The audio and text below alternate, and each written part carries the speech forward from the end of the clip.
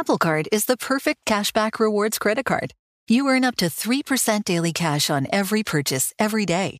That's 3% on your favorite products at Apple, 2% on all other Apple Card with Apple Pay purchases, and 1% on anything you buy with your titanium Apple Card or virtual card number. Visit apple.co/card calculator to see how much you can earn. Apple Card issued by Goldman Sachs Bank USA, Salt Lake City branch. Subject to credit approval. Terms apply. Maureen, your Canva presentation looks brilliant. Thanks, Brett. That's because I used AI-powered Canva presentations. I just described what I wanted and Canva presentations generated the perfect slides. You can even make a talking presentation for people to watch on their own time. Check this out. Recording. 101 Reasons Why Beaches is the Saddest Film Ever Made by your neighbour Maureen. Is it easy to use? If you can use a computer, you can nail your next work presentation with Canva presentations at canva.com. Designed for work. Oh, thanks, my neighbour Maureen. Yeah, thank you. Hey fam, I'm Simone Boyce. I'm Danielle Robay. And we're the hosts of The Bright Side, the podcast from Hello Sunshine that's guaranteed to light up your day. Like our recent episode with sisters Regina and Raina King about the why behind their production company, Royal Ties. We have such a huge love for storytelling without walls, without barriers. Listen to The Bright Side from Hello Sunshine on the iHeartRadio app, Apple Podcasts, or wherever you get your podcasts. Look out, it's only films to be buried with. Rewind Classic.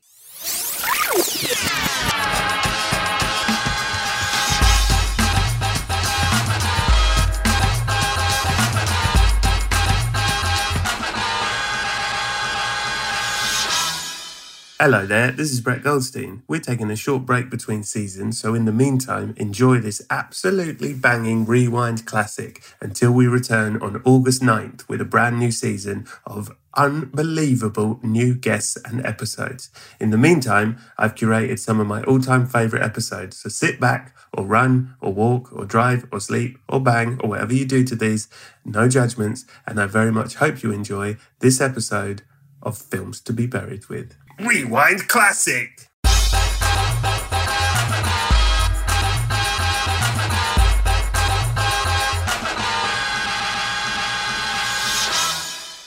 Hello and welcome to Films to be Buried With. It is me, Brett Goldstein, and I am joined today by a writer, a actor, a podcaster of one of my all-time favourite podcasts, a father, a husband, a stand-up comedian, a legend, a hero, a superstar, and a god amongst men. Please welcome to the show, the brilliant, it's Mr. Pete Holmes! Oh my goodness.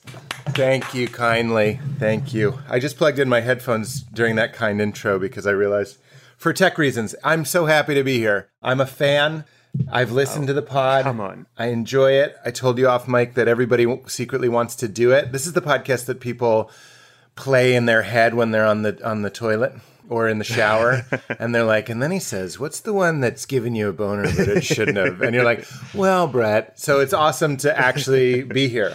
This is my 2020. Well, Pete Holmes, you know I'm a massive fan. I love your podcast. It's one of the few podcasts that I listen to on the reg. Ooh. And I think the reason people want to do my podcast is because it's one of the few podcasts you can do where you don't have to talk about what you're working on at the moment. So what are you working on at the moment?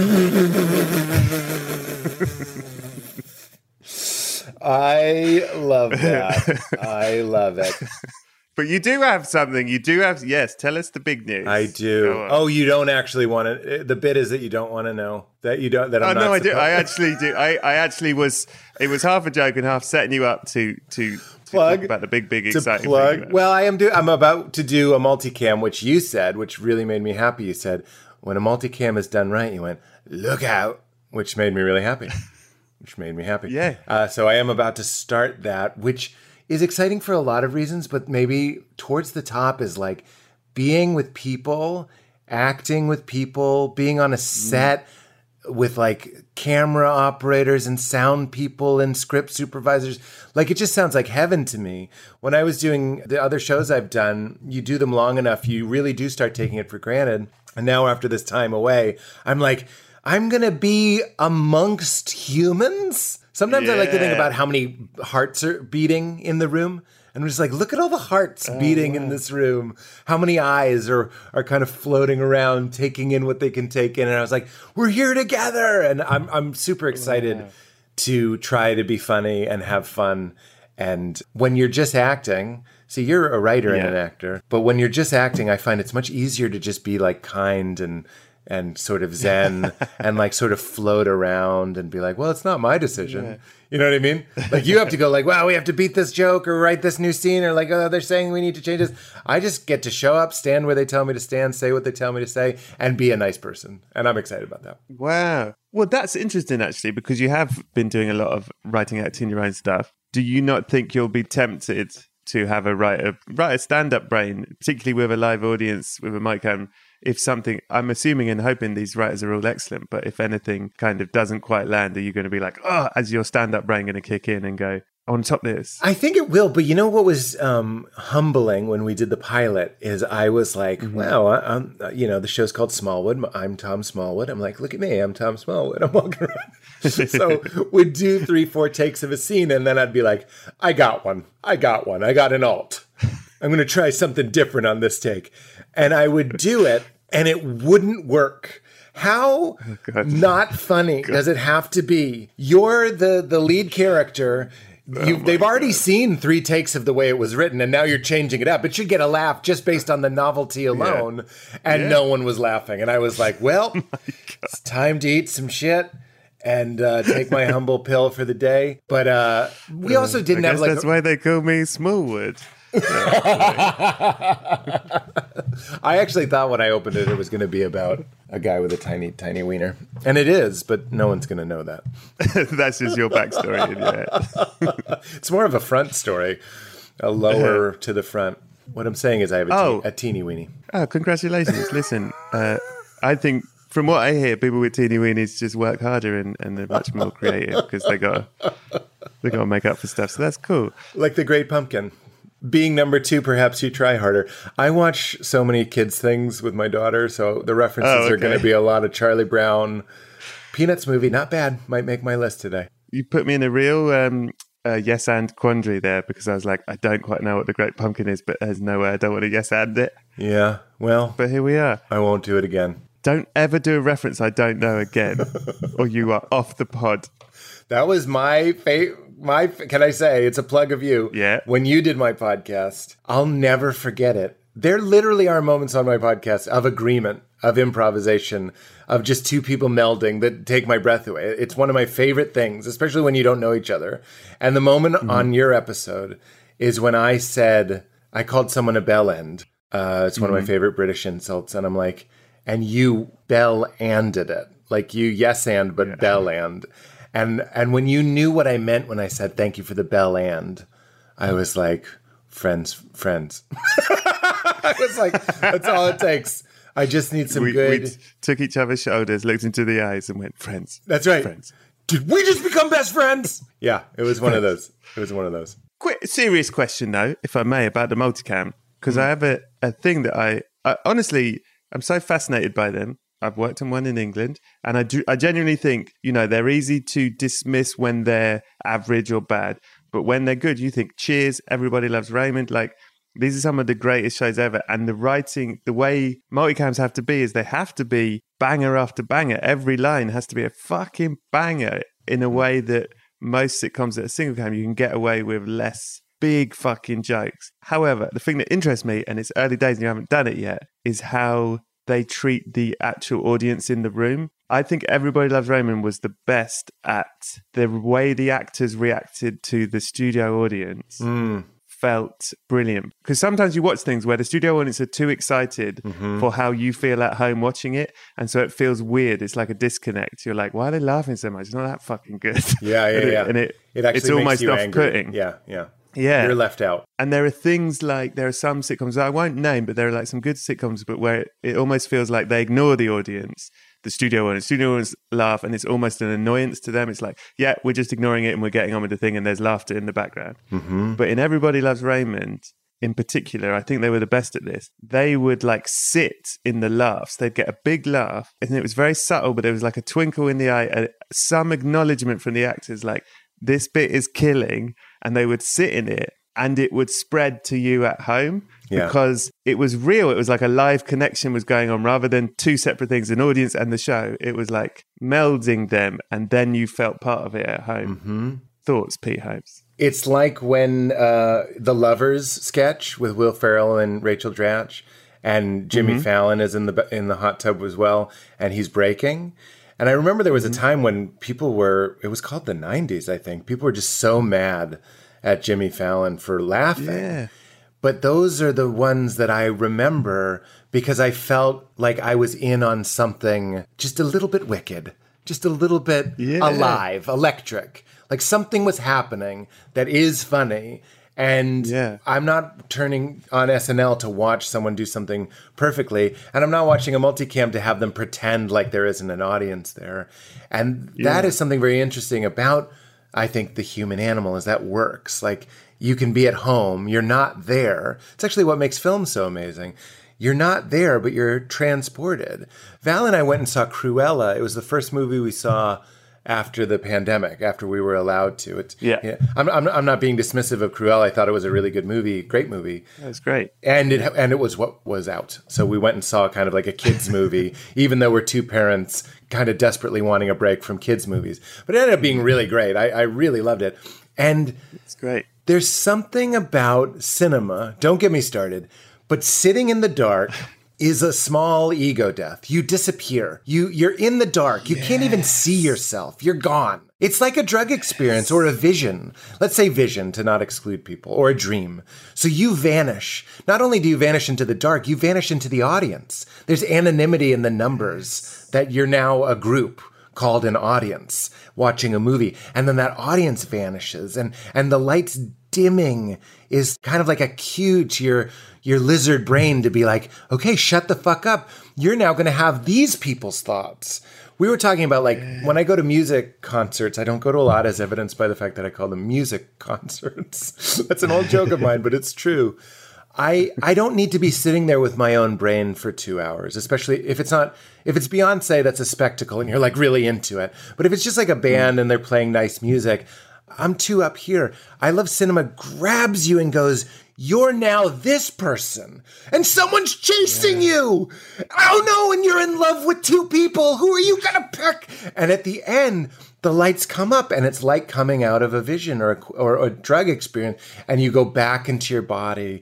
And I'm reverent when I leave a movie. I do not start talking about what I think about until we're home. I hate the people that start going like, it wasn't as good as Ultimatum, but it was better than Greengrass's work with Damon in the Non-Born series. You're supposed to shut the fuck up. You just came back from a psychedelic experience. Have some reverence. Even if you think you didn't like it, maybe you weren't supposed to like it. Good example. Schenectady, New York. You're not supposed to like it. You're supposed to feel the monotony and the drag and the craving of the ending of the movie in the same way that the character is craving death. He wants to die. And they're making you feel that. So don't go like, I didn't like it. Where was Optimus Prime? Shut the fuck up and like feel maybe something uncomfortable or inconvenient. So this is the other theory I want to put to you. It looks like I've loaded you good. The camera lens is a dilated pupil. It's an open eye. So if you've ever been in a meditative state or in love, when you're aroused, I don't mean sexually aroused, when your nervous system is aroused, your eyes, your pupils dilate and you take in so much more. You take in so much more light, so much more detail. That's what a camera lens is. And then we blow up that image huge and let your lenses scan a perfect lens shot and pick what to focus on. It is a transcendent experience. I didn't plan on saying any of this, but that's why I love the movies. You have like a vision. Pete Holmes, the last 2 minutes of watching you on the screen is now my answer to Troubling Bonus.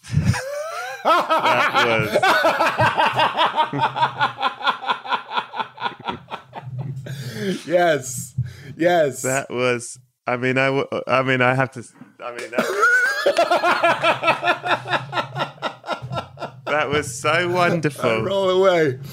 Thank you. You're so right on all of it. Right. It's a really, really, really beautifully put. And it is entirely what you have said is entirely why I always argue against people watching films at home. When people go, I can watch it at home. And you go, but you don't get that. You don't get the ego death. You don't get lost. It's about losing yourself. Yeah. It's very hard to lose yourself at home. Even if you've got a good sound system and you can turn your lights down, you're still at home. You've got your phones, you've got your kids, you've got your whatever. I agree. You have to surrender to it. It's hard to surrender at home. You get stirred into it. It's like at the end, the trance is broken and you realize, oh, I'm not Jason Bourne, or I'm not whoever it might have been. I'm not Meryl Streep's character, or whatever it is. And we watched Cruella again at home. And when we saw it, the soundtrack is incredible. And when you see it in a movie theater, it's blasting the Rolling Stones. It's blasting the Rolling Stones. And you're just like, ah! Like, try to not like the Rolling Stones when they're that loud. And then at home, on our little TV with the curtains open, not even dark, it was fine. I could see how someone would watch that movie and be like, it was fine. But I remember that Mission Impossible where Tom Cruise has to jump into a whirlpool of water and he has to go right into the middle of it and hold his breath for 3 minutes? That's what going to the movies is you have to jump into that hole. And that's why it's so offensive when someone is scrolling through old texts, that happened to me in a movie, oh my God, or answering their phone or whatever, is because, like a comedy show, you are resisting the communal mind. You are now not the audience. You are Steve, and Steve is answering his phone right now. And you're breaking a trance for a lot of people that need it. Human beings need escape. And when we get to my answers, the movies that I watch over and over are the ways that I process. I just had like a weird dinner, and I knew the movies I had to watch to help me process and get perspective on these strange feelings. So it's therapy. It's learning that you're not alone. You know, when you see a movie and you just have to go for a drive afterwards because you're just like, just brought you into the moment and it brought you into life and it reminded you of the infinite possibilities that you can move in any direction, that you can fall in love, that you can get angry, that you can see something you never thought you'd see. And you just have to drive. That was me, Good Will Hunting, 1997. We're just like, let's go for a drive. That's the magic. And that's why it's offensive when someone's eating their popcorn too loudly. Pete, if I ever die, I might leave you the podcast in the will and you could take it over. I love it. Here's the thing. The other thing you're talking about, you mentioned a lot like big films. You talk about Born Out of May, you talk about Mission Impossible, Cruella and stuff. But I also I get super mad with people when they're like, oh, yeah, that's a film you can watch at home. It's like, there is no film you can watch at home. And I'm going to probably keep talking about this film every week on this podcast. I saw Mass the other day. Mass, have you seen it? I haven't, but someone told me they saw it and they wept. It's essentially four people in a room for most of the film. And it's the sort of film some people could say, well, it's like a play. And some people would say, we could just watch it at home, it's just people talking. It is a fucking cinematic experience. And it is so intense. And it's a masterpiece from every angle, writing, acting, directing, everything. Oh, and there's no way you have to surrender to it. It's as intense, more intense than a fucking Bourne film. Like I was holding my breath the whole time. It was like, this is as much cinema as Tom Cruise jumping in a waterfall. I feel the same way about Frost Nixon, which if you rewatch Frost Nixon after the Trump presidency, it gives you a whole new perspective on it. Because I wasn't there for Nixon, but you're like, imagine if James Corden interviewed Donald Trump. And we were like, oh! But it is just a play. It is a play made into a film, but it has the same stakes. But that's what theater is. Theater is like, they're there. If someone's going to be or not to be, and they're feeling it, and you're in the room, there's tension. And that yanks out the stakes. Like, it makes you invested in it. And that's what the movies are doing in the theater setting. There is even like an unspoken frequency that I think good audiences are trying to transmit, where it's like, we're gonna do this good, right? I need this. Like, I need this. Yeah. It's how, that's why the commercials at the beginning aren't the right feel. It should be all movie related. It should be movie trivia, or it should be quiet, or it should be just looking at the curtain, and you're just like, what's it gonna be behind that curtain? I don't want someone being like, what's up, Fast Pass? If you want to see more exclusive action only for you, sign up and scan this QRC code now. And I'm just like, fuck you. Or they show me, we just saw the new James Bond, and they were showing scenes from the movie we were about to see. Oh yeah, that's insane. To promote the app or something, the video game or something. And I was like, then we're watching the movie and I'm like, why is this familiar? And I'm like, it's because we had the decency to show up 10 minutes early and you're punishing me? Nobody needs that. Get the fuck out of here. One thing, just to go back to where this all started, just because I don't know if there is an answer to it. I'm just curious. On Littlewood, Smallwood, have the execs, the people making it, had a discussion at all about how you're going to be treating the audience, or do you think it's something you will just find when you make it? Well, I think it remains to be seen if there's going to be an audience because of Coco. There might be a small audience. Shit. So my dream would be to do it for a live audience. I had some friends. I had some friends that wrote on Friends, and they were telling me about how much fun the actors would have, exactly what you're saying, playing to it. And I had a little guest role on Mulaney, so that was a multicam that I got to act in. And it was so fun being a stand-up and knowing... See, stand-up is not just the audience listening to the comedian. That's not a very compelling art form. It's actually both. The audience is listening to the comedian, and a good comedian, not all of them, but a good comedian is so, I'm going to be weird and say, like a lover is listening to the audience. You're agreeing, aren't you? Hundy P, and we don't mean pence, because we mean 100%. We mean 100%. So you leave with the material, but you also leave with the sensation of someone was so tuned into you that if you made a certain kind of silence, they knew what you meant. And everyone leaves mutually beneficial, like we all were seen and heard today. So when I did Mulaney, I remember exactly what you're saying, trying to manufacture that twinkle in the eye, that sort of like just slight upturned smile, like, I know you like this, or I know you would do this. You're such a cad. Doing something that I'm just kidding. Doing something that you know isn't going to make it, on the show. I love those because it's about a tone. If you just film a show, who fucking cares? But if there's a happening occurring, that's really special. Yeah, that's the thing that makes live, and you did it very well in HBO's Crashes. The capturing live. It's so hard to capture live, and the feeling of being there is very hard. Anyway, I've forgotten to tell you something. I've just realised. What? Oh, fuck, Pete. I'm so sorry. No. I know you had this big gig happening. I should have told you this. No. I actually probably should have just sent you an email or something. And do you know what? I should have been brave and said this earlier, just face to face. I should have called you, maybe FaceTime. I don't like where this is going. No. Well, no. And I know you've got so much. You had so much. I'll just say it. What is it? Oh God, I feel sick saying it. Just tell me what it is. It's okay. Is it? Okay, you've died. You're dead. You're dead. That's not okay. You're dead. I'm dead. Dead. I don't... How did you die? Wait. You don't want that? It's too late? I know. What if there is an afterlife and you're like, but I was watching Succession? How did I die? I was in a motel, a seedy motel. And I heard some stray cats in the wall. Like I said, it was a seedy motel. Wow. And there was a hole in the wall, seedy. Mm-hmm. And I tried to put my arms in to rescue the cats. They needed help. But I couldn't get in enough. So I took my shirt off and I put lotion all over my body. And I tried to get in, but I still couldn't get in enough. So I took my pants off.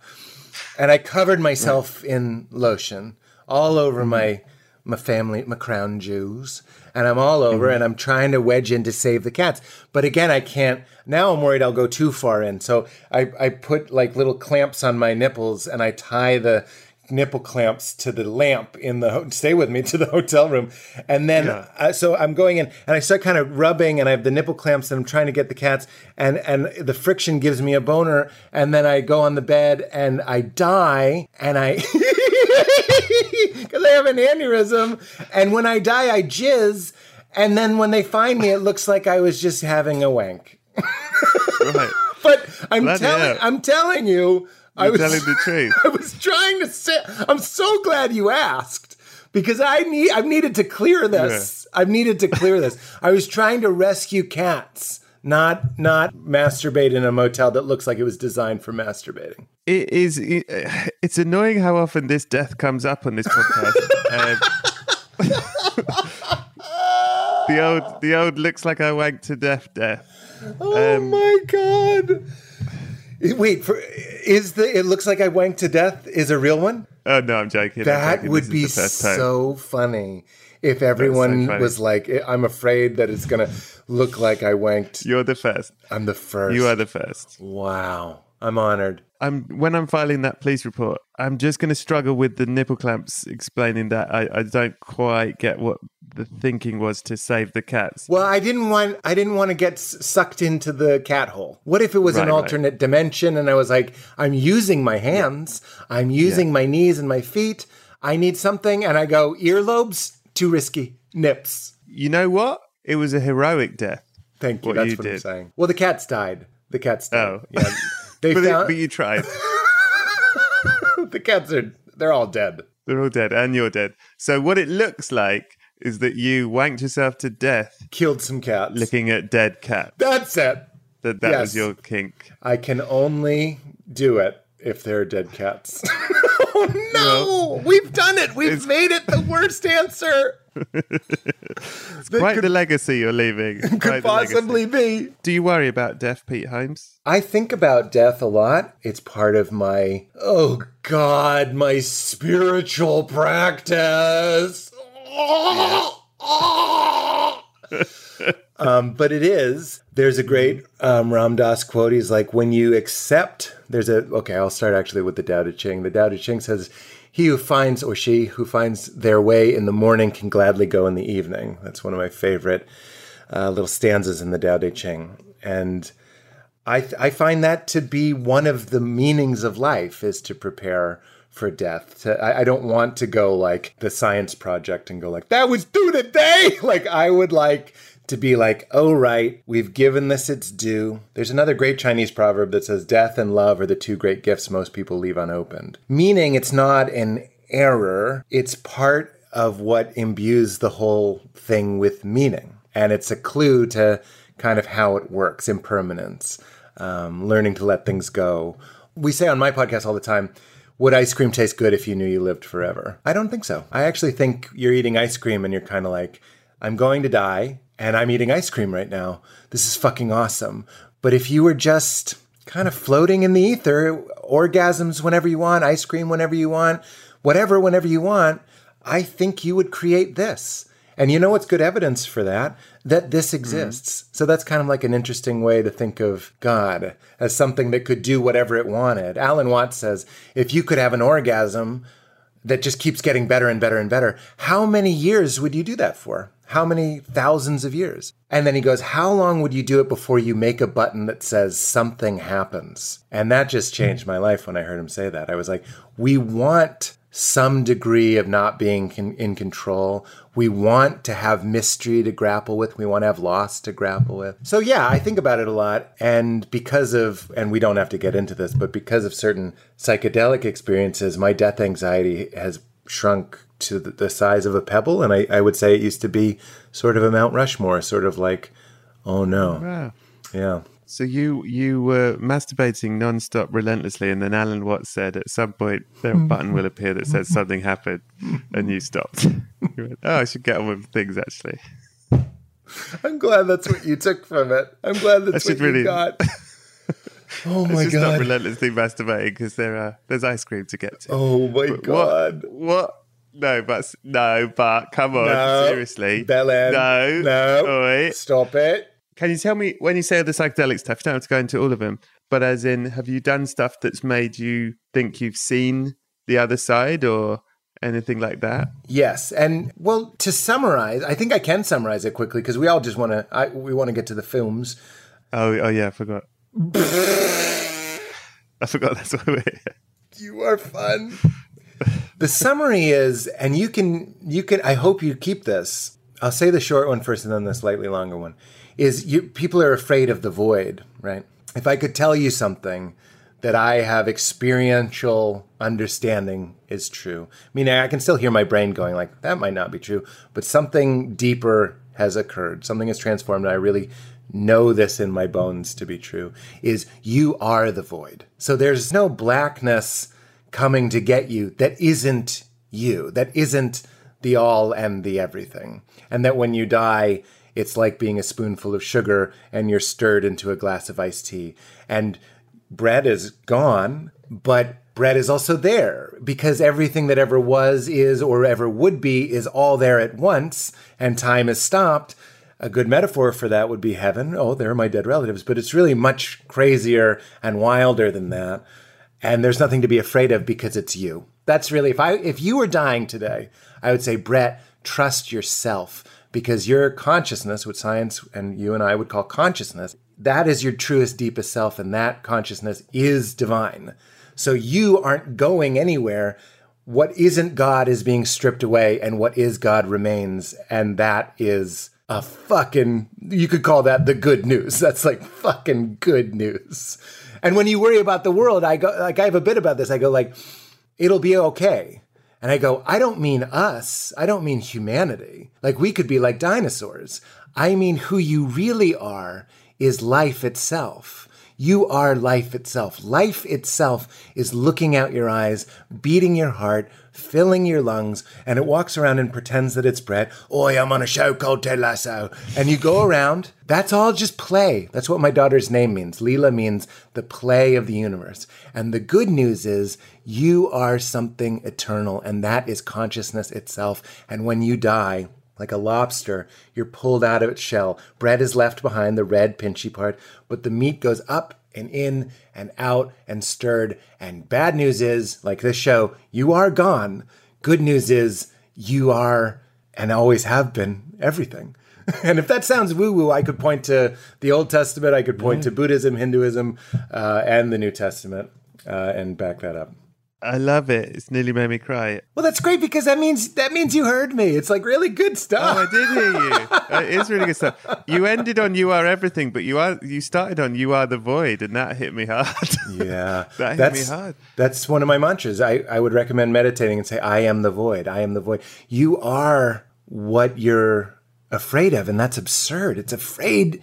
You're afraid of yourself. You can trust yourself. It's you. It's you. It's you. It's great. It's great news. So that is it. Who is that guy? The philosopher? Is it a philosopher? You stare into the void, and at some point, the void stares back. Yeah, I've heard that too. I can't recall who said it, but and that is like. So you're just saying, yeah, that's looking in the mirror. Exactly. You're just looking in the mirror. Well, it's basically the idea that nothing doesn't exist. That's a good one. Nothing doesn't exist. Like there is no nothing, and like I have a joke. It never really works that well, but I go, you know, some of my atheist friends think you die and you just become nothing. And I'm like, in Buddhism, that's called wishful thinking. That means liberation. That means you go into the nothing, the big nothing, the no thing. You are not an object. You are what other traditions would call God. You become no thing. You become beyond objectness, beyond thingness. That is, and atheists are just like, no, by not believing, I'll just get that. They're like, no, you have to like go around and around and around until you realize that that's what you've always been, or whatever, however you want to paraphrase it. The other bit that I do is we're all stuck with the Big Bang. I say thanks for nothing, meaning it's just like an explosion and everything is here.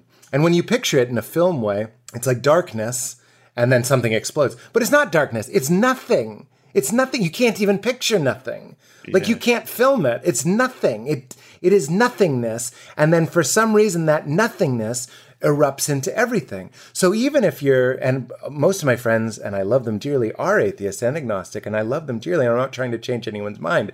I'm saying we're all on the same page, basically. You have nothing erupting into everything. I anthropomorphize that nothing energy into something that we call God, a metaphor for a mystery, something we don't understand, something we can't understand. So I call it God, you call it nothing. What's the fucking difference?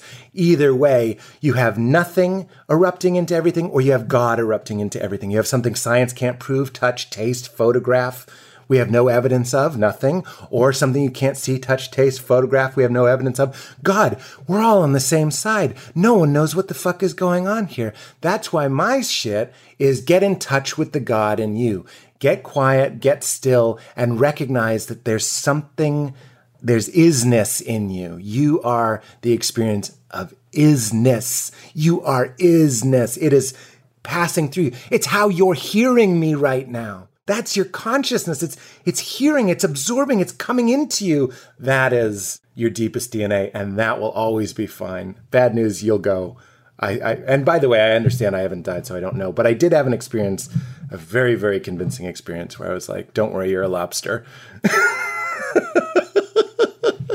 Well, I got news, buddy. You are dead. You are gone. But you are everything. And also the void. And you are in heaven. You know what heaven is? Nothing. Heaven is nothing. It is everything. And it is a void. And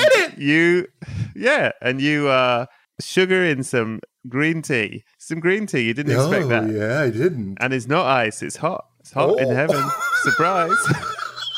It's hot green tea. A little bit of caffeine. Not too much. It's not going to freak you out. It's just to wake you up. Yes. About you 35 milligrams. Heaven, no thing. Just a little sprinkling of caffeine. Just a little because you're a bit jet lagged. You've just got there. What? Yes. What is this place? Yes. And it's filled with your favorite thing. What's your favorite thing? In the world? Mm-hmm. Well, it's cheesy, but my wife and daughter. Your wife and daughter are there. But here's the thing. There's shitloads of them. It's wall to wall, your wife and daughter. It's like they've been cloned. It's nice and simultaneously a bit scary, like 300 Leelas run at you. And they're like, Daddy, as one. And they like sort of cover you. And then Belle's like, yeah, Pete! And it's just like a mountain tidal wave of mouse. Okay, and you go. My favorite other thing, angel food cake, very on the nose. I like angel food cake.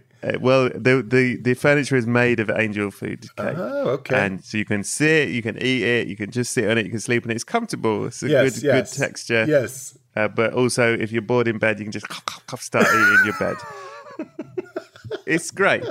It's no thing and it's great. And it's everything. Anyway, when you're there, everyone that's there, that is mostly clones of Val and Leela, they are so excited you're there, but they want to talk to you about your life. They want to talk to you about your life through film. Because you know what they're like. Leela and Val are completely upset. Leela in particular, always talking about film. You're like, shut up, Leela. There are other things. Anyway, so they want to know about film. They go, what's the first film that you remember seeing, Pete Holmes? Can I share that on the document that you sent out, it says E.G., so for example, E.T. Yeah. Do you have to use a movie that's also two letters? I'm like, what's E.G.E.T.? Is this a DNA code? E.G.E.T. E.G.E.T.A. ASAP. POV. I'm going to tell you the first film that I remember seeing in the theater, and it's 1991, which means I've definitely seen loads of movies. But the reason why this one stands out is because I was in Woburn, Massachusetts, and my dad and my brother and I were going to the movies. And like the movie The Squid and the Whale, my family really was like two teams. It was my brother and my dad and me and my mom. So I was sort of with the other side. Right. Like the mama's kid is with dad and brother. So we're being men. And the choice of what movie to see came to me. Somehow it came to me. And I was like, we're going to see Drop Dead Fred. We're going to see it. I am putting down the hammer. We're going to see Drop Dead Fred. Because an imaginary friend who's like funny and I think British and randy and wild, I was like, this is going to be great. And if they had enjoyed it, I would have enjoyed it. But they hated it. So their hate oozed onto me, and then I was filled with the shame of making them watch this movie. Even my brother sold me out and didn't like Drop Dead Fred. You gotta like Drop Dead Fred. He's looking up ladies' skirts and stuff. And he's wild. That's exactly what little kids want. But yeah. Is he older or younger, your brother? He's 2 years older than me, so...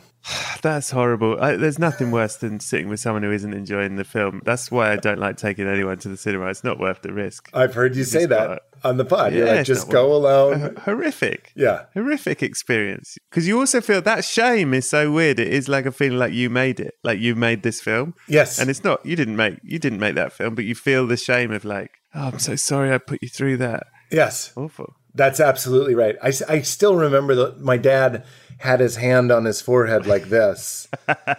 And dude, without making it too much like my show, he is a sexual imaginary friend. Like he is sort of like the id. And like, I was like, I swear I don't like this stuff. Cause he's like, look at that bird's titties. And I'm going like, I don't want to look at any bird's titties. It was horrible. I would have preferred to seen The Exorcist. And my dad, before that, here's another answer. He was watching Goodfellas in the living room, and I saw the knife scene with the trunk, and I was like, I didn't make that face, and you make that face for Drop Dead Fred? I pretended to like Goodfellas for you. Hey, you know what? Your dad was looking in the mirror, and he didn't like that you could see that he was looking at himself. And there he was, Drop Dead Fred. Oh my God. That was a big thing that was going on there. He felt if you can see him relate to this film, you'll see him. So he has to pretend that he's horrible. You're showing a mirror to him. Yeah. Can I say, every time I would come in and my dad was watching The Sopranos, he would turn it off, not to keep me from seeing it, but to keep me from seeing him see it. I swear to you. I remember it vividly. Tony's looking at a stripper and eating like carrots or something. And my dad was like, that's a sad life. And like turned it off. And I was like, you're 42 minutes deep into an hour episode. You're going to turn it off because I walked in. My dad's still that way. He saw George Carlin and he goes, it was great. The first thing he said was fuck Oprah, fuck Lance Armstrong, and fuck somebody else. And then he went, there's no need for that kind of language. Like he remembered. He remembered he was my dad. I was probably 25 at the time, and I was like, "Thank you. Funny. I'm glad we can relate. Yeah, that's funny." Yeah. And then he was like, "You don't have to that filthy language." I was like, "Oh fuck, we were so close to being people." That's really good. What is the film that scared you the most? Do you like being scared, Pete Holmes? Not really. I don't. Why is that? Is that because you're a big baby?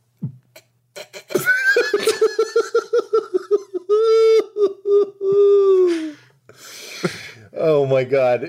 I don't, it's just not for me. This isn't my answer, but I remember seeing the movie. I walked out of the others when they were like, there's a grandma and she has bad breath. I was like, bye. I was so happy to walk out. I was just like, really? It was like Mark Wahlberg in Three Kings. Film.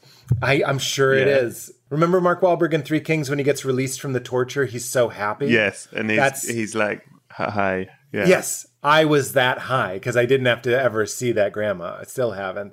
And then there's the one where the people knock on the door. It's Liv Tyler. Is The Strangers. The Strangers. And I watched all of The Strangers and I'm like, I wish I hadn't seen that. Anytime I'm home alone or in the woods. One of God's beautiful gifts. The woods, the little cabin in the woods. Never in a film. Not anymore. Never in a film. You watched it too? No, I'm saying woods are never good in a film. No. They're never good. No. The one that scared me the most is embarrassing because you'll never have gotten this. I promise. The Fourth Kind. And I'm going to tell you why The Fourth Kind scared me. Alien film. Yeah, Alien film from about 10 years ago. I think it was more than 10 years ago because I was in New York. Well, wait. Yep. It was probably 15 years ago. So I was old enough to know better, But as I've already said, I don't really see a lot of horror movies. And the conceit of The Fourth Kind is, and I don't mind ruining it because I don't think it's like a good, I don't know. I don't think it's like, I never hear anyone talking about The Fourth Kind. Let's put it that way. The Fourth Kind tells you that it's real. It's telling you this is found footage. It's using like body cams. It's using security footage. It's using like cruiser footage. And it's shot in a way that you'd think it was a documentary.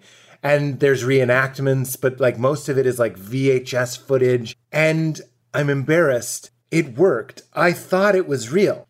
Because, Brett, at that age, I was like, they can't lie. They can't lie to us. Right. It opens with Mira Sorvino. Is that her name? And she's like, hi, I'm actress Mira Sorvino. Like talking down the lens, going like, this is not a movie. This is real. Like she's telling you. And I'm sitting there going, it is. Mira Sorvino said it's real. And the premise of the movie is not only are you going to be abducted, and it shows that, you probably already have been abducted dozens of times and you don't remember. That's what the fourth kind is. The fourth kind is an abduction. So I had a roommate, but I was like, sleeping alone. And every night after that movie, I was thinking like these weird Sumerian-speaking aliens were going to come in and take me. And then someone told me it was fake, and they made fun of me mercilessly, but I didn't even care. It was like 5 comedians were ripping into me for being a huge idiot. And all I was thinking, they were being really vicious. And I was smiling ear to ear because I was like, thank God that wasn't real. That's the most scared. That's the most scared I was. That's nice. I want to see that film. I want to see a film with Mira Sorvino saying, hello, I'm Mira Sorvino, and what you're about to watch is real. Well, you'd only have to watch the trailer. I believe that's the trailer as well. Looking back, there are parts, it would never trick me now knowing what we know about movies and stuff. But like, there's a suicide in it. Someone shoots himself and they blur it. And you're like, why would they blur it if it was like, they just show it and they blur it like out of respect for the dead. It's like pixelated. It like they did a good job to me. I like that. What's the film that made you cry the most? And are you a crier? Do I need to ask? Film is one of the ways that I cry. It's one of the things I like about it is that it helps me to cry. Moonlight, I can't not cry the entire movie. I cry the entire movie. Without boring you, I think that movie has like a divine second meaning, which is we all know that there's something that loves us and that we love it. And we sort of have to we resist it. We become strong. Chiron becomes strong and he puts in his grills and he gets his gun. No one's ever going to hurt him again. And that's our personalities. We build up these personalities. But truth, in his case, that he's a homosexual, truth is chasing you. God initiates it. Beauty and mystery initiates it. If you're called to meditation or prayer, you're always seconding the motion. And that scene at the end where he's cooking for him, that's love. We don't have to say it's God. Love is seducing you. Love is cooking for you and sprinkling the cilantro on the rice.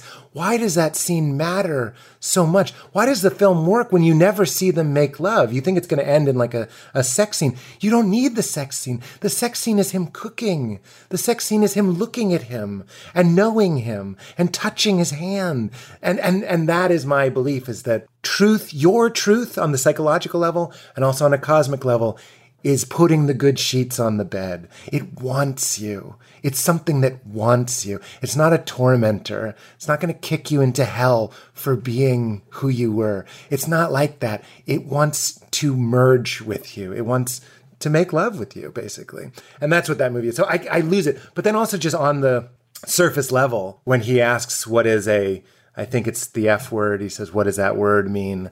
Yeah. I'm just losing it. I'm losing it. So that movie is definitely one of them. That's a very, very, very good answer. I cry at most films. The one I remember is, and that's true, if my heart is open, I'll find something to cry at in almost any movie. But Dead Poets Society is the first one because it was Burlington, Massachusetts, and I'm weeping at Oh Captain, My Captain. And the woman in front of me, this birdie twat, turned around and looked at me with shame. She gave me the shame look, like, get a hold of yourself. And I wish I had her home address just so I could send her a vase full of dog shit. Like, who shames?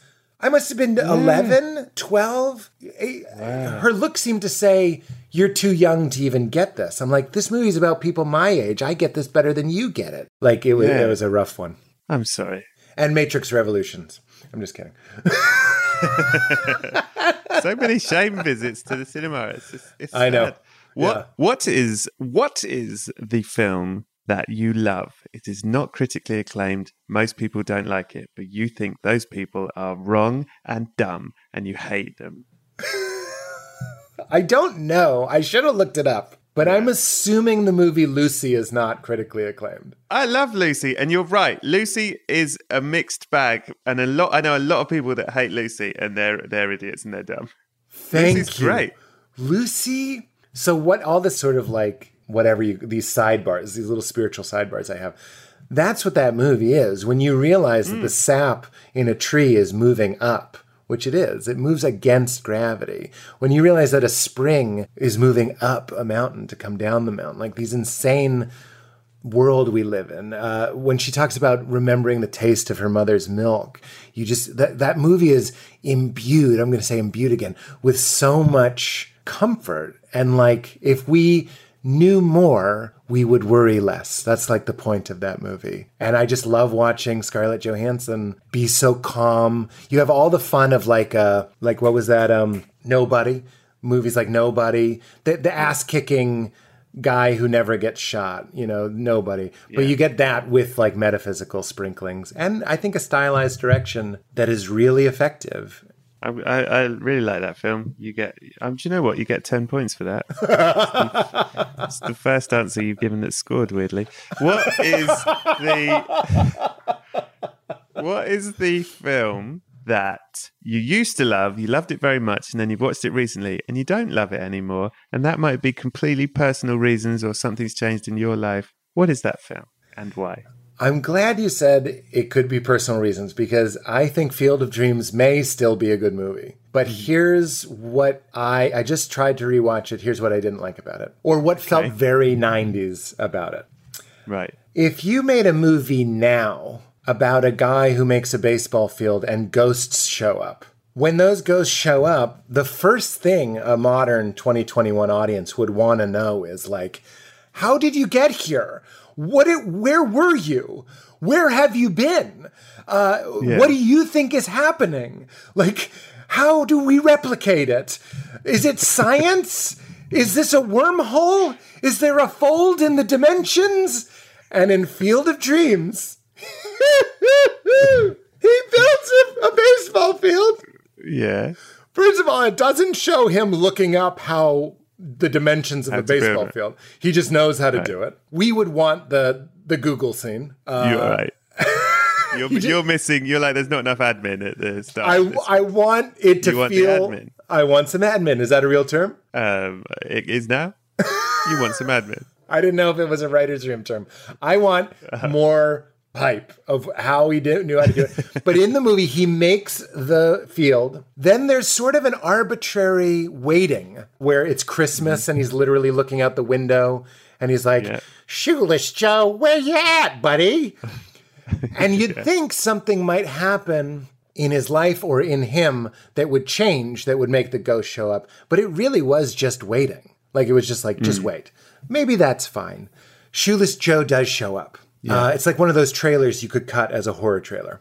Yeah. Because he built a field and then a ghost shows up. And when the ghost shows up, the wife character says, this is what she says, Brett, to the arrival of a ghost.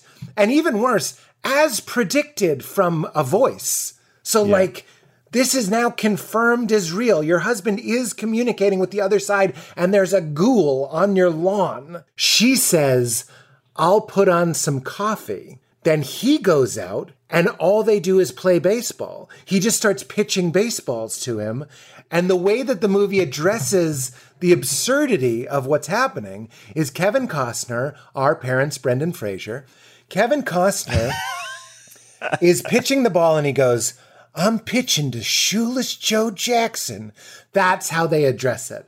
And all I'm saying, I'm not saying it's a bad movie. I'm saying what makes it feel dated and what made me not enjoy it was that it's not doing what modern films do, which is when something supernatural happens, they play it for real. In this movie, they were like, look, we gotta get to the better stuff. We can't have a 30-minute sequence of him being like, wait, do you remember how you got here? Like, why are you the age you were when you played baseball, not the age you were when you died? Like, are you frightened?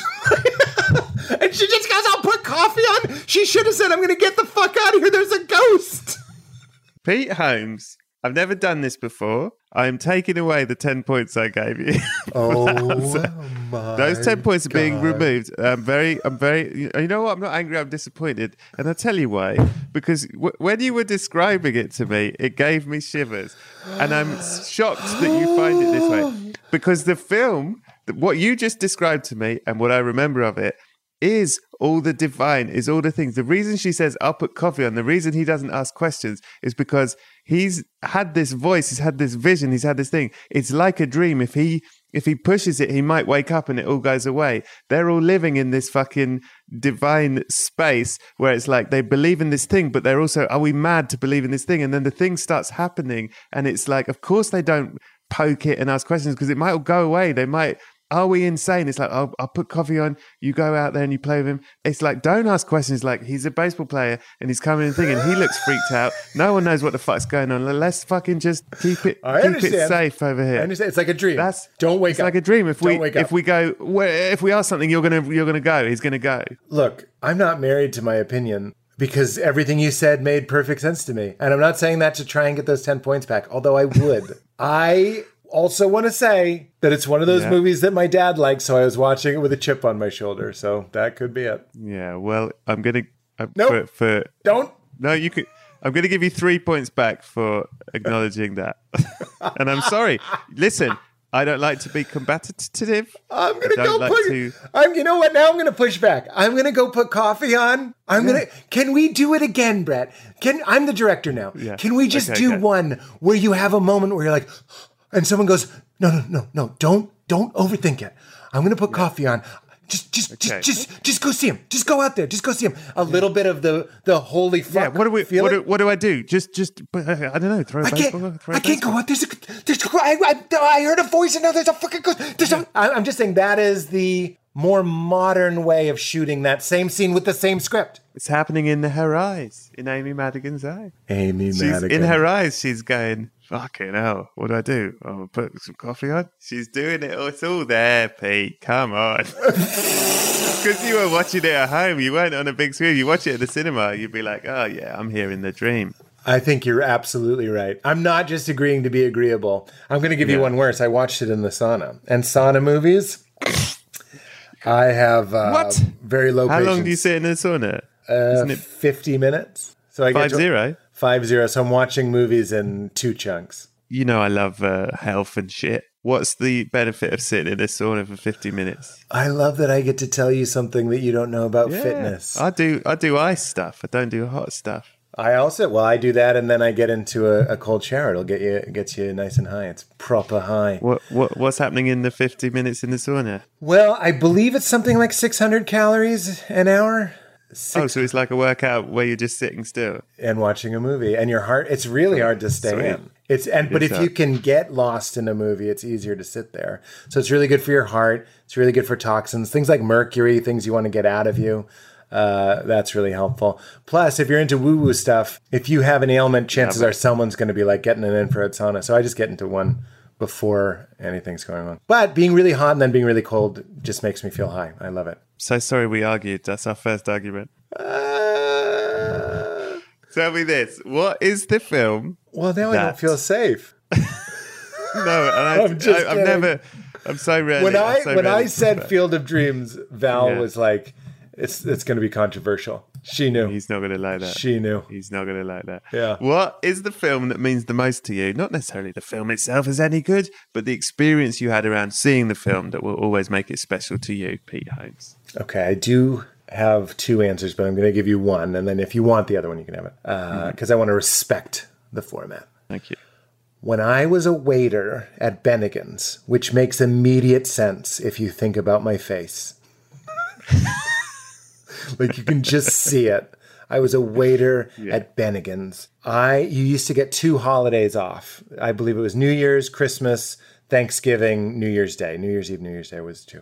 And you had to work 2 of them and you could get 2 of them off. So I asked for Thanksgiving and Christmas, let's say. Good choices, because I don't really like New Year's. Then Jim Gaffigan, I had never met him. So I'm a young comedian, and Jim Gaffigan is like looking for an opener. And my friend Dan Kaufman, another comedian, was like, can you open for Jim Gaffigan the weekend of New Year's at the Cleveland Improv? And I was like, of course, I'm only working at Bennigan's. I was grateful for the job. I needed the job, but I'm trying to become a comedian. So I said yes. And then I called Bennigan's, and my manager's name was Matt Neary. And I think I left a message saying, like, I mean, however sweet I am now times a million, just a sweet little baby boy, soft and clammy hand and ruddy cheeked. And I'm just calling and I'm like, hi, I'm convinced I'm going to get fired. I'm saying, I know I already had these dates off, but I need to get New Year's off as well because it was coming up. And I'm so sorry. I understand. I probably was like, I understand if this doesn't work, and panicking. Let me go. And I left the message. And then my wife at the time, my ex-wife, and I went and saw Lord of the Rings, The Two Towers. And when I tell you that The Lord of the Rings, The Two Towers was about a comedian taking a weekend and thinking he was going to be fired for it. The movie Lord of the Rings, The Two Towers was about a comedian in Chicago who worked at Bennigan's who thought he might get fired.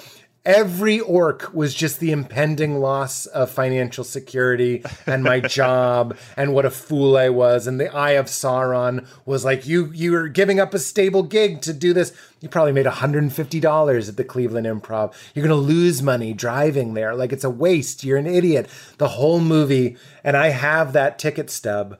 I have a frame in the house.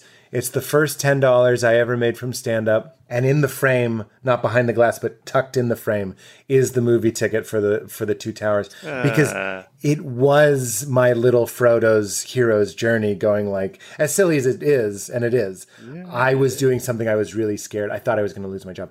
And he did not fire me. And that's why I thanked Matt Neary on my first album. Like, if you read the liner notes, I thank Matt Neary because he didn't fire me, and it all worked out. That's so nice, Pete Holmes. Isn't that a fun one? Finally a story of you going to the cinema and not feeling shame. I really liked it. Thank you.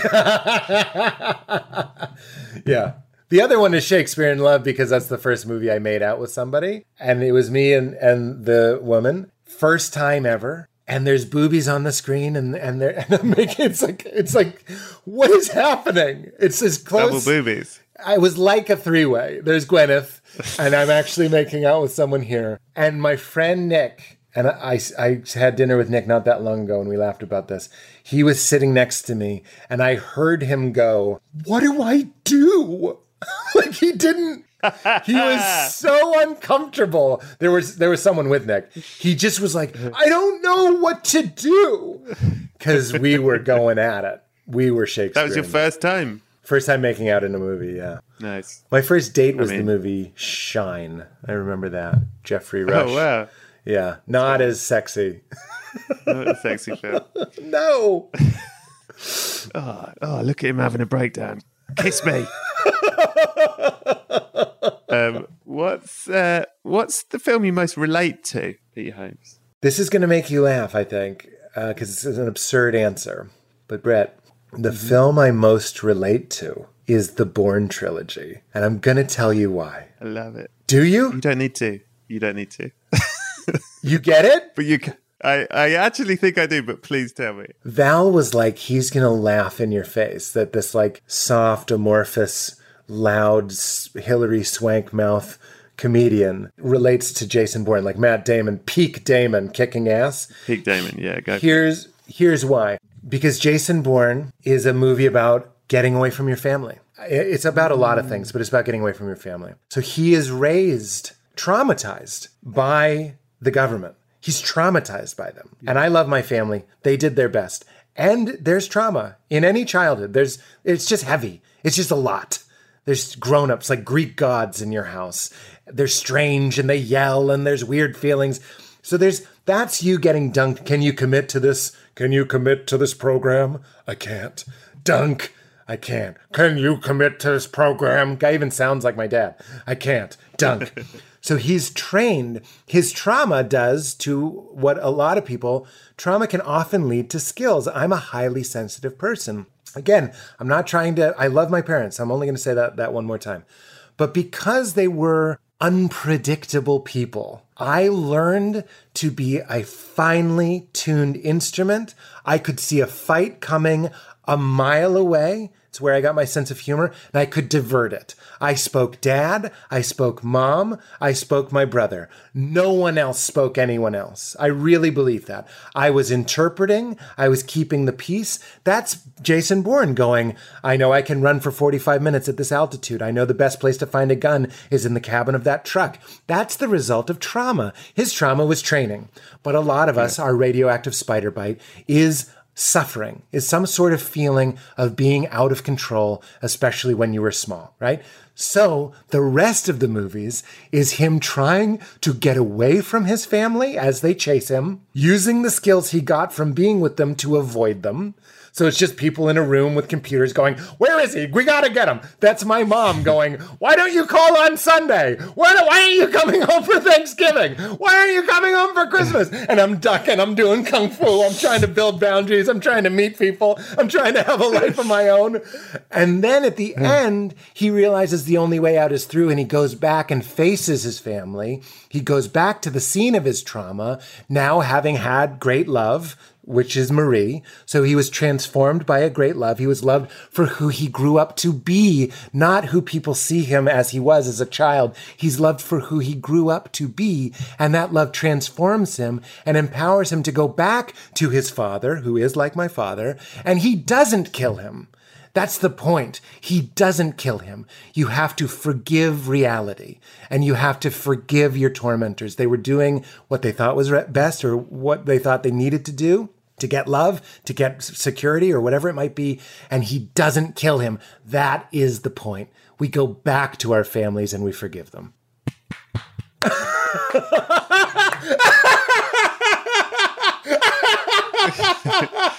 Yes. Yes. That's what I call an ultimatum. That is very good. That is a very good answer. There's no way I was going to laugh in your face for that. All made sense to me. Good. Speaking of Pete Damon, what's the sexiest film you've ever seen, Peter Holmes? I can't believe you said that, because my sexiest film is a Damon film. The Martian? The Martian. I can't come without dead cats or red sand. I need one or the other. I need one or the other. Look, here's my first answer, then we'll get to the Damon answer. And I hope you appreciate it as a comedy man, as a comedian. I listen to this podcast, I hear people say, "Y tu mama tambien." I hear people saying fucking on-the-nose sexy shit. And I'm just going like, get the fuck out of here. Blue is the warmest color. Like, get out of here. I'm not saying that movie doesn't turn me on. I'm just saying, like, to me, my weird answer, and it goes back to when I was a kid, is comedy nudity will always have a special place. Interesting. In my boners.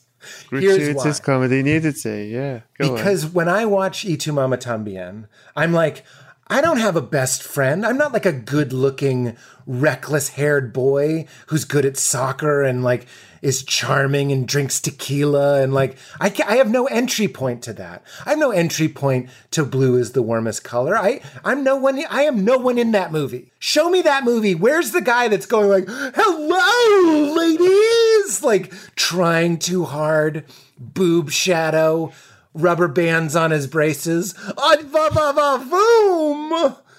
Get the fuck out of here. I didn't have a best friend like that, and I certainly didn't have a three-way with a gorgeous older woman. That is not reality. My closest way to sex and sexuality was comedy. Not only because it's how I first saw it. Scrooged, I think her nipples are showing. Excuse me? Do you remember that in Scrooged?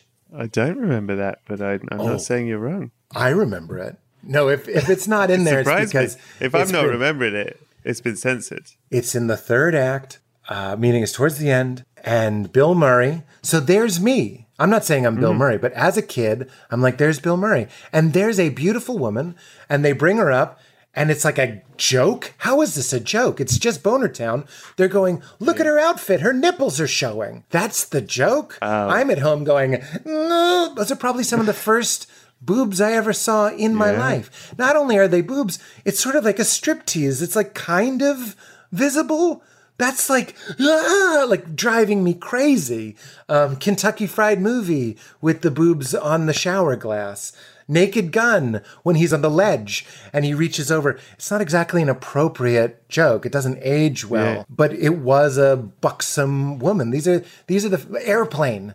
During the turbulence, just boobies run by. So for the weirdest answer, but the most honest answer is comedy nudity still has like a neural pathway in my brain where I'm like, oh my God. Because everybody's having a good time. Like I can see them like discussing the gag, and the woman's like, in my fantasy, is like in on it and enjoying it. And even that feels fun to me.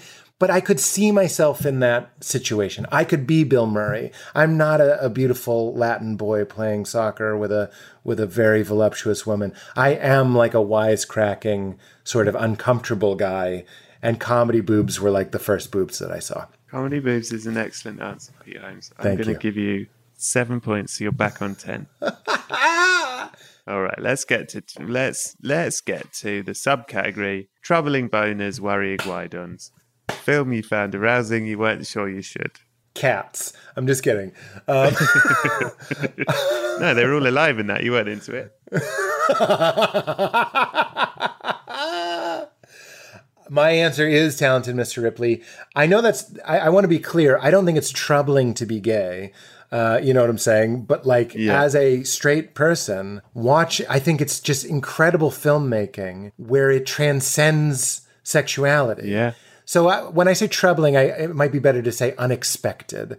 When I watch Damon and Jude Law in the bath, sort of playing grab ass, and they're both just Greek god bodies. Like they're just if they just stood still in a museum, a crowd would form. You know what I'm saying? So I'm watching it, and every time I watch that movie, Val is a real connoisseur of sexual tension, and the sexual tension in that scene, I relate to it. And I relate to the forbidden love of it. I find that to be unexpected. Yeah. I don't know if it's troubling, but I get you. It's very sexy, actually. Jude Law is fucking hot. I get it. I get what you're saying. But Brad, you know what it is? He's catching Matt Damon being horny for him, being attracted to him. Yeah. And as someone who grew up in the church and was really, sort of traumatized by that, that's how I felt my whole life. One of my jokes is I had to come out of the closet as straight because admitting that you like boobs in the Christian world is still pretty naughty. You fucking weirdo. It's gross. It's keep that to yourself. And Damon's shame and wanting Jude Law, even though those, male bodies aren't my, cup of tea or whatever you want to say, the feeling of the movie, I get lost in it, and I'm like, I know what it's like to sneak a peek at somebody that you're really attracted to and you don't want them to know. Because, that's what my whole adolescence felt like, because I thought sex was so shameful. But it's also really good filmmaking, because you are seeing him through Matt Damon's eyes, and Matt Damon is obsessed and falling in love or lust, and you are too. You Absolutely. Are on that journey. And not to ruin it, but then when he kills him, that is... it's the opposite of Moonlight. It's he's resisting the love that's chasing him. And so many of us do that. We would rather believe bad news than good news. Pete Holmes, objectively, what's the greatest film of all time? Might not be your favorite, but what is the greatest film of all time? What is your greatest? I would say Don't Look Now is arguably top 3 greatest films of all time. Wow. I don't necessarily want to watch it every day. Yeah. You know what I mean? But as a sort of the art of cinema, the pinnacle of cinema, I go, it don't get much better than Don't Look Now. That is a fucking, I hate to be an old person saying they don't make them like that anymore, but they don't make them like that anymore. I just feel like you'll relate to this. The trend in art of chasing what people want is so insane, because when you go like, well, this was popular and these franchises were popular and this nostalgia is popular and this actor is popular and this style of director, and let's put them all together in like a can't miss movie, really makes my dick soft. Because you know what no one would ever say if you got, I mean smart people, I mean film-loving, good people, smart people, not dum-dums, not like a focus group, like real good people. And you said, what do you want? What kind of film do you want? None of them are ever going to say, well, Donald Sutherland loses a child. Not much happens. He's in Venice, and he's plagued by the loss. Giving people what they don't know they want is what art should be. You didn't know. And you know how I knew what I didn't know I wanted? It was because I'm paying attention to my dreams. I'm paying attention to my subconscious. I'm in my body. I'm listening to those cold spots in my own inner pool. I'm having the courage to fly a kite into a black hole, and I pull it back and I go, oh my God, I think Donald Sutherland loses a child. Like, instead of reverse engineering, how do we give them what they already had so that we can make sure they buy it again, is fucking shit. It's fucking shit. And it's always wrong. It's always it's always like the thing that is the breakout hit at some point. It happens in films, and it might be a Western. And then everyone goes, oh, we got to make a shitload of Westerns. Yeah. And then the Western dies again. And then the thing that actually is the breakout hit was not the thing you were planning. And then you it's just fucking cycle. Like, people like to be surprised. They just don't think they do. Well, there was a time, I worked with Judd, and Judd's movies were very surprising at the time. Yeah. 40-Year-Old Virgin, these like lo-fi, low-status anti-heroes. Like, believe it or not, younger listeners, but like before the 40-Year-Old Virgin, comedies were kind of like, I had a comedy pitch about like 2 guys that go to a school where the ratio's all fucked up, so there's 13 girls to every guy. That was an idea you would have for a movie in the 90s. Yeah. You'd be like, I think that would be a good movie. It's like Pauly Shore. Watch Biodome. There's like, it does not age well. There's like shit in there that you're just like, that is not cool. Yeah. But that's what comedies were. It was to say grab ass again. It was like, we're horny and you know it, and we're scoring, and we're cool guys. And then Apatow comes along and he's like, no, this guy's never had sex and he's a loser, and or whatever. I'm playing with your idea of loser. So then what happens after 40-Year-Old Virgin, Knocked Up, Superbad? You start seeing Dinner for Schmucks. I'm not putting down, these are earnest people trying to make a great movie, but it was chasing a trend. I think some of them worked, but then it did start to overstay its welcome when they were trying to imitate the Apatow model. My answer, though, Brett, is There Will Be Blood. And that's my answer. You are correct. You are correct. You got it right. Correct. No, you're correct. I led you down a path to see where you would go, and you picked the right film. That is absolutely right. So good, and it changed my life. And in a country, America, that only glorifies consumerism and achievement, to have a movie that skewers and shames and belittles and shines a light on what it's like when you're just cutting throats and taking the money, and actually breaks that character and shows just how sad that is. What an achievement. That's giving people something they didn't know they want. You know what I mean? It tricks you into being change your life? Just it got me in touch with my anger. He's so mad at Paul Dano's character, at Eli. And I was like, I think if we're being honest, when he's like, aren't you an ambassador of the Holy Spirit? Can't you heal my son? I was like, yeah, we all sort of feel that way, don't we? Like, we all have that anger. This is what I'm talking about. Forgiving reality is the first forgiveness. Is like, it is a nightmare at times. It's a beautiful and it's a nightmare, and it's both. It's holding those two together. And here's a guy who just wants to win, just wants to make it blow gold everywhere. Like, when I can't get a minute to come back into my office and work, I hear his voice going like, if I don't get to write this screenplay, then it can't blow gold everywhere. Like, it's the voice of the untethered ego, the drive that would literally kill to not be a schmuck, to not be a loser. But the fact that it has the honesty, it's like movies that show violence but aren't honest about the repercussions of violence.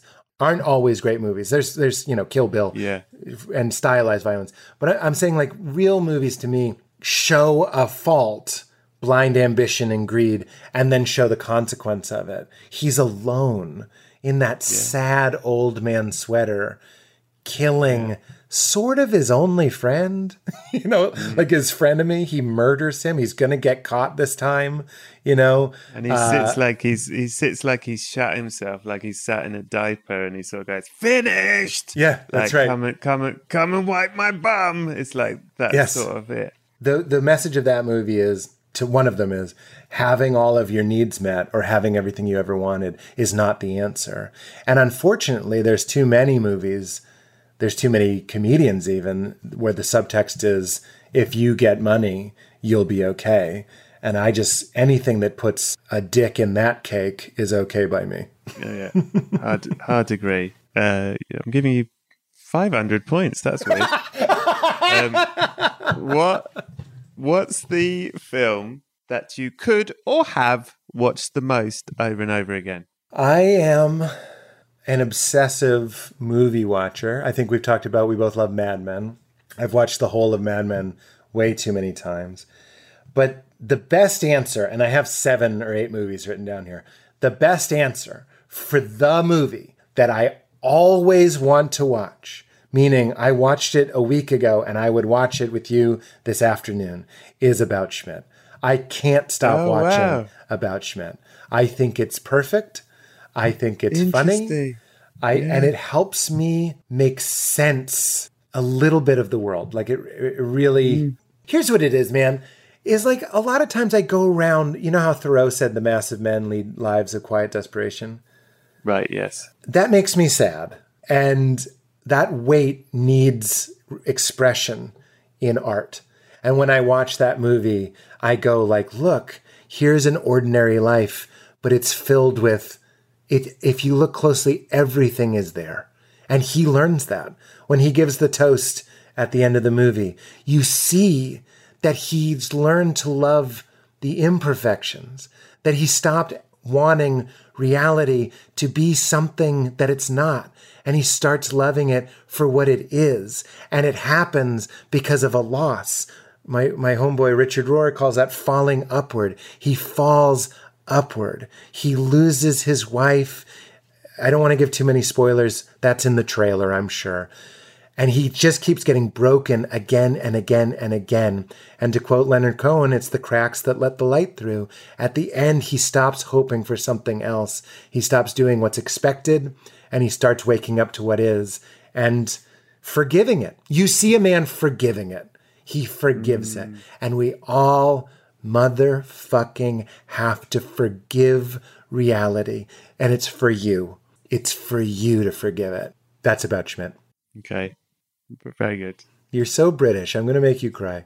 I'm going to make you cry, you salty Brit. I heard you say you don't cry. I'm going for it. I'm actually not going for it. But you're close. I also just think it's a perfectly made movie. Really good. Apple Card is the perfect cashback rewards credit card. You earn up to 3% daily cash on every purchase every day. That's 3% on your favorite products at Apple, 2% on all other Apple Card with Apple Pay purchases, and 1% on anything you buy with your titanium Apple Card or virtual card number. Visit apple.co/card calculator to see how much you can earn. Apple Card issued by Goldman Sachs Bank USA, Salt Lake City branch. Subject to credit approval. Terms apply. I'm Tamika D. Mallory. And it's your boy, my son, the General. And we are your hosts of TMI. New year, new name, new energy, but same old us. Oh, yeah. And catch us every Wednesday on the Black Effect Network, breaking down social and civil rights issues, pop culture, and politics in hopes of pushing our culture forward to make the world a better place for generations to come. But that's not all. We will also have special guests to add their thoughts on the topics, as well as break down different political issues with local activists in their community. If you like to be informed and to expand your thoughts, listen to TMI on the Black Effect Podcast Network, iHeartRadio app, Apple Podcasts, or wherever you get your podcasts. That's right. I'm Elliot Connie, and this is Family Therapy.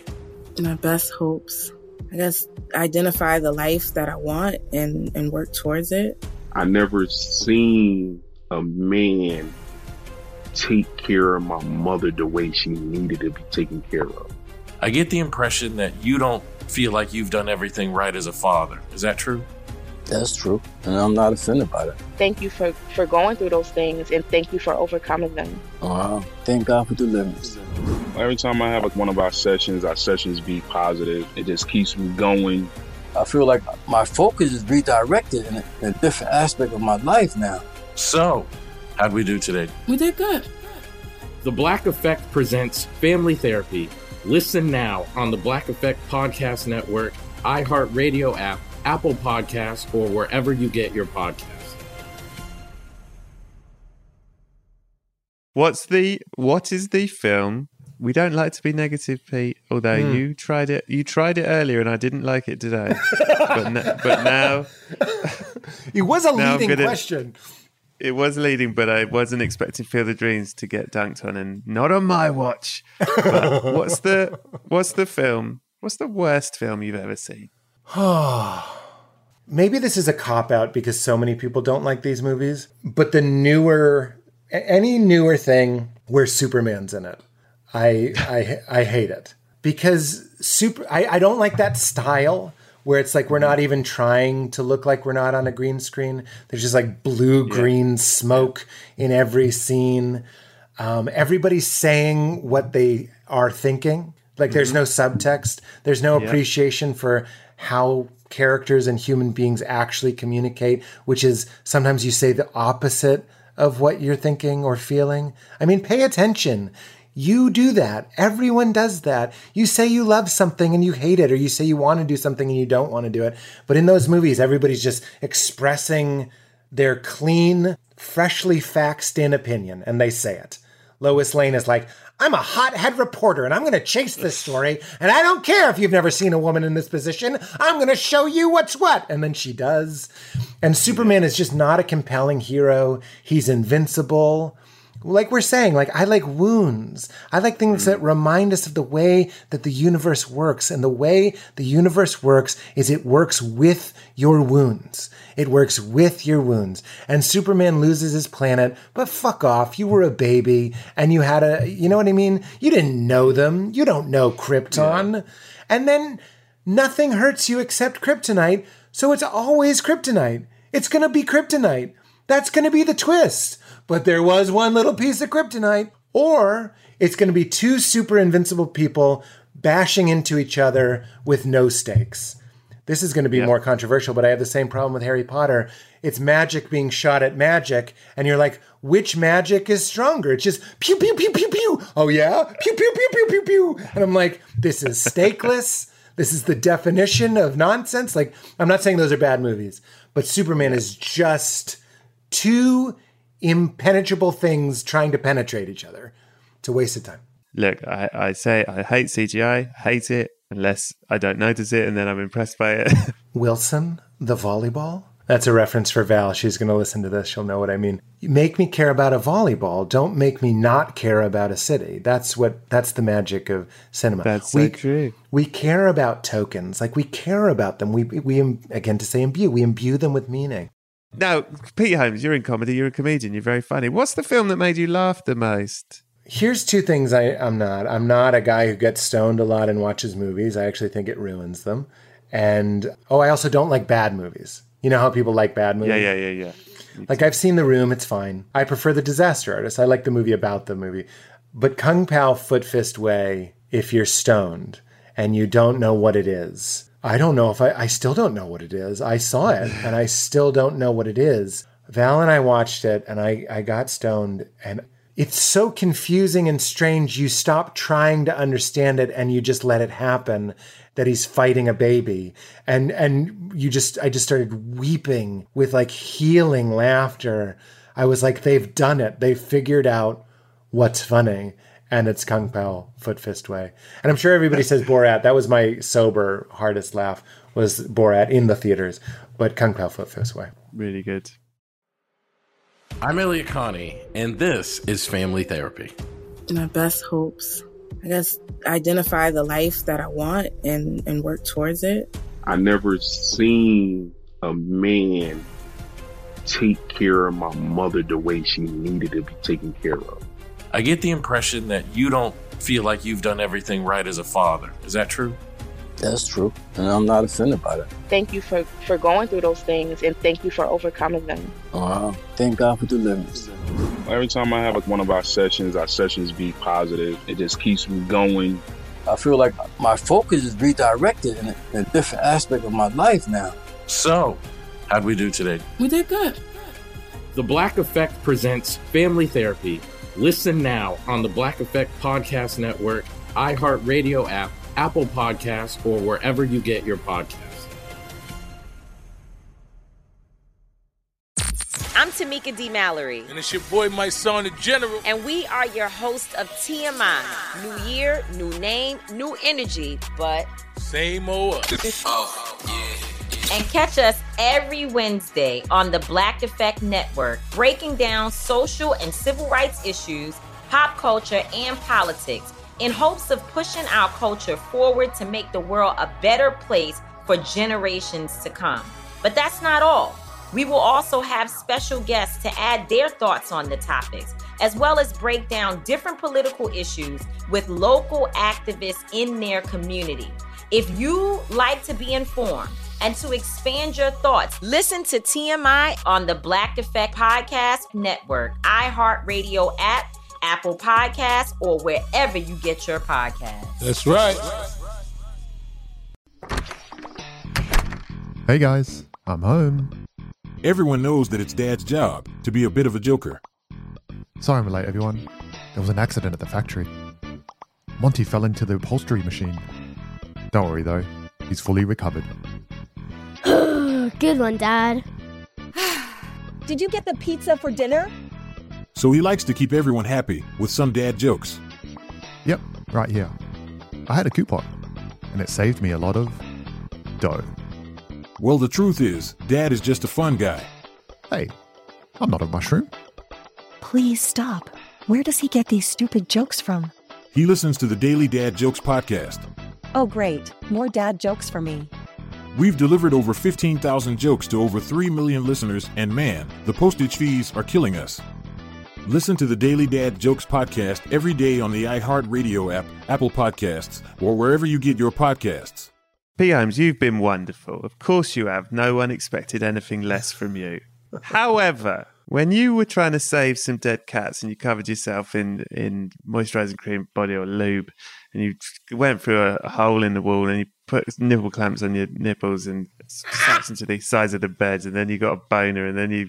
And as I died, the aneurysm made me jizz, yes. Yeah, then you had an aneurysm for no good reason, and then you jizzed, and then you were dead.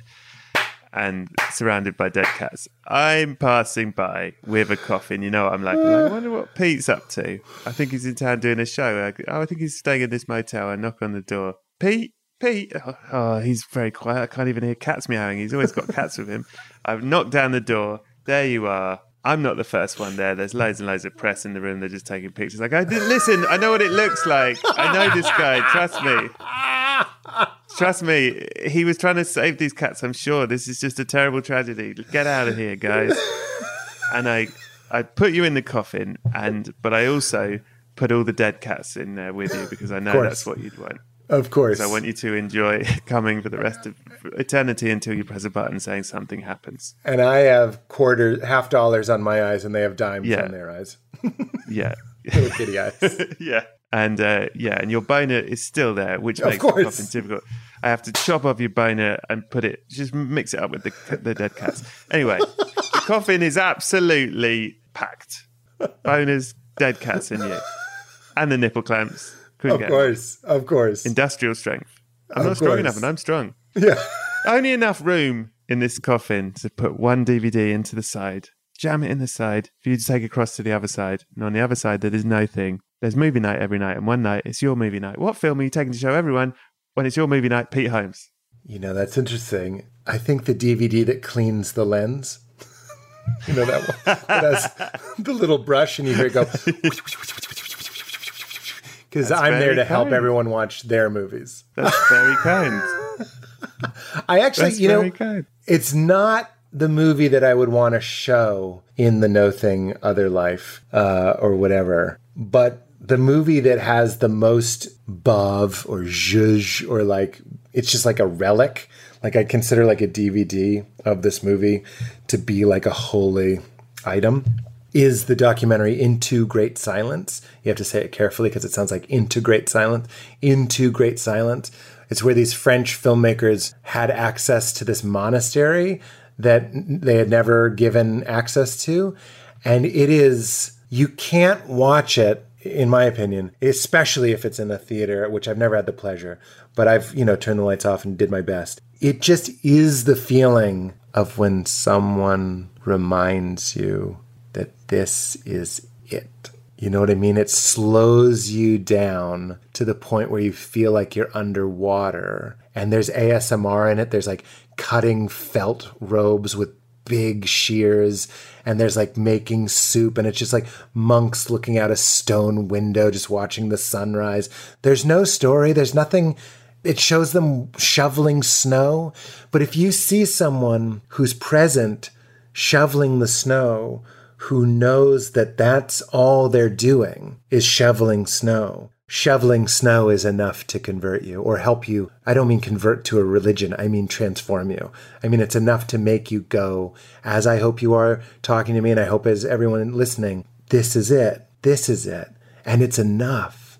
And it's enough. Not what am I going to listen to after this?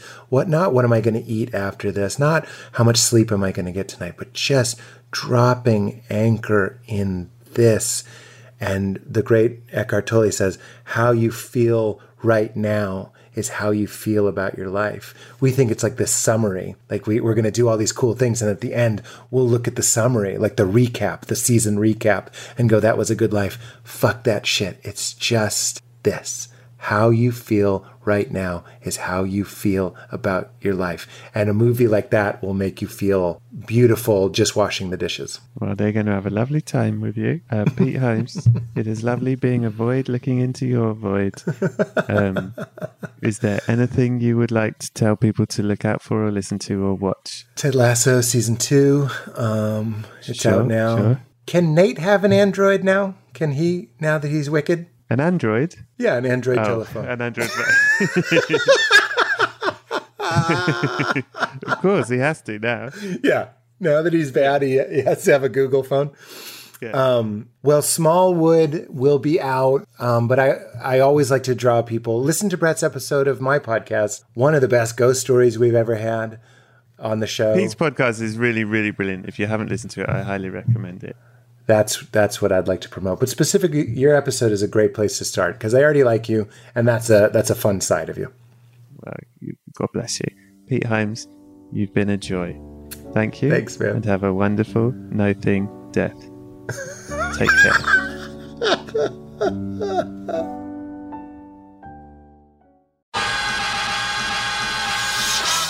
So that was another Rewind Classic. We'll be back on August 9th with 10 brand new episodes. Thanks for listening. Hope you're all well. Hope you're having a lovely summer. Thank you to Scroobius Pip and the Distraction Pieces Network. Thanks to Buddy Peace for producing it. Thanks to iHeartMedia and Will Ferrell's Big Money Players Network for hosting it. Thanks to Adam Richardson for the graphics and Lisa Lyden for the photography. So that is it for now. In the meantime, have a lovely week and please be excellent to each other.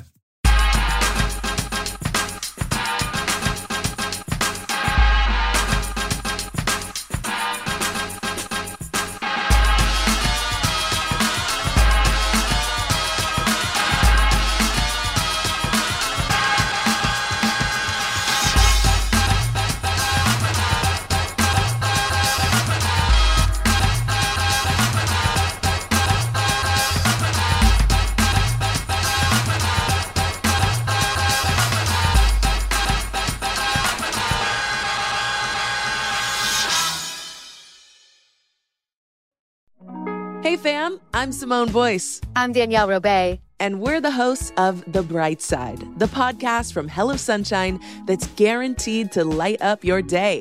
Like our recent episode with sisters Regina and Raina King about the why behind their production company, Royal Ties. We have such a huge love for storytelling without walls, without barriers. Listen to The Bright Side from Hello Sunshine on the iHeartRadio app, Apple Podcasts, or wherever you get your podcasts.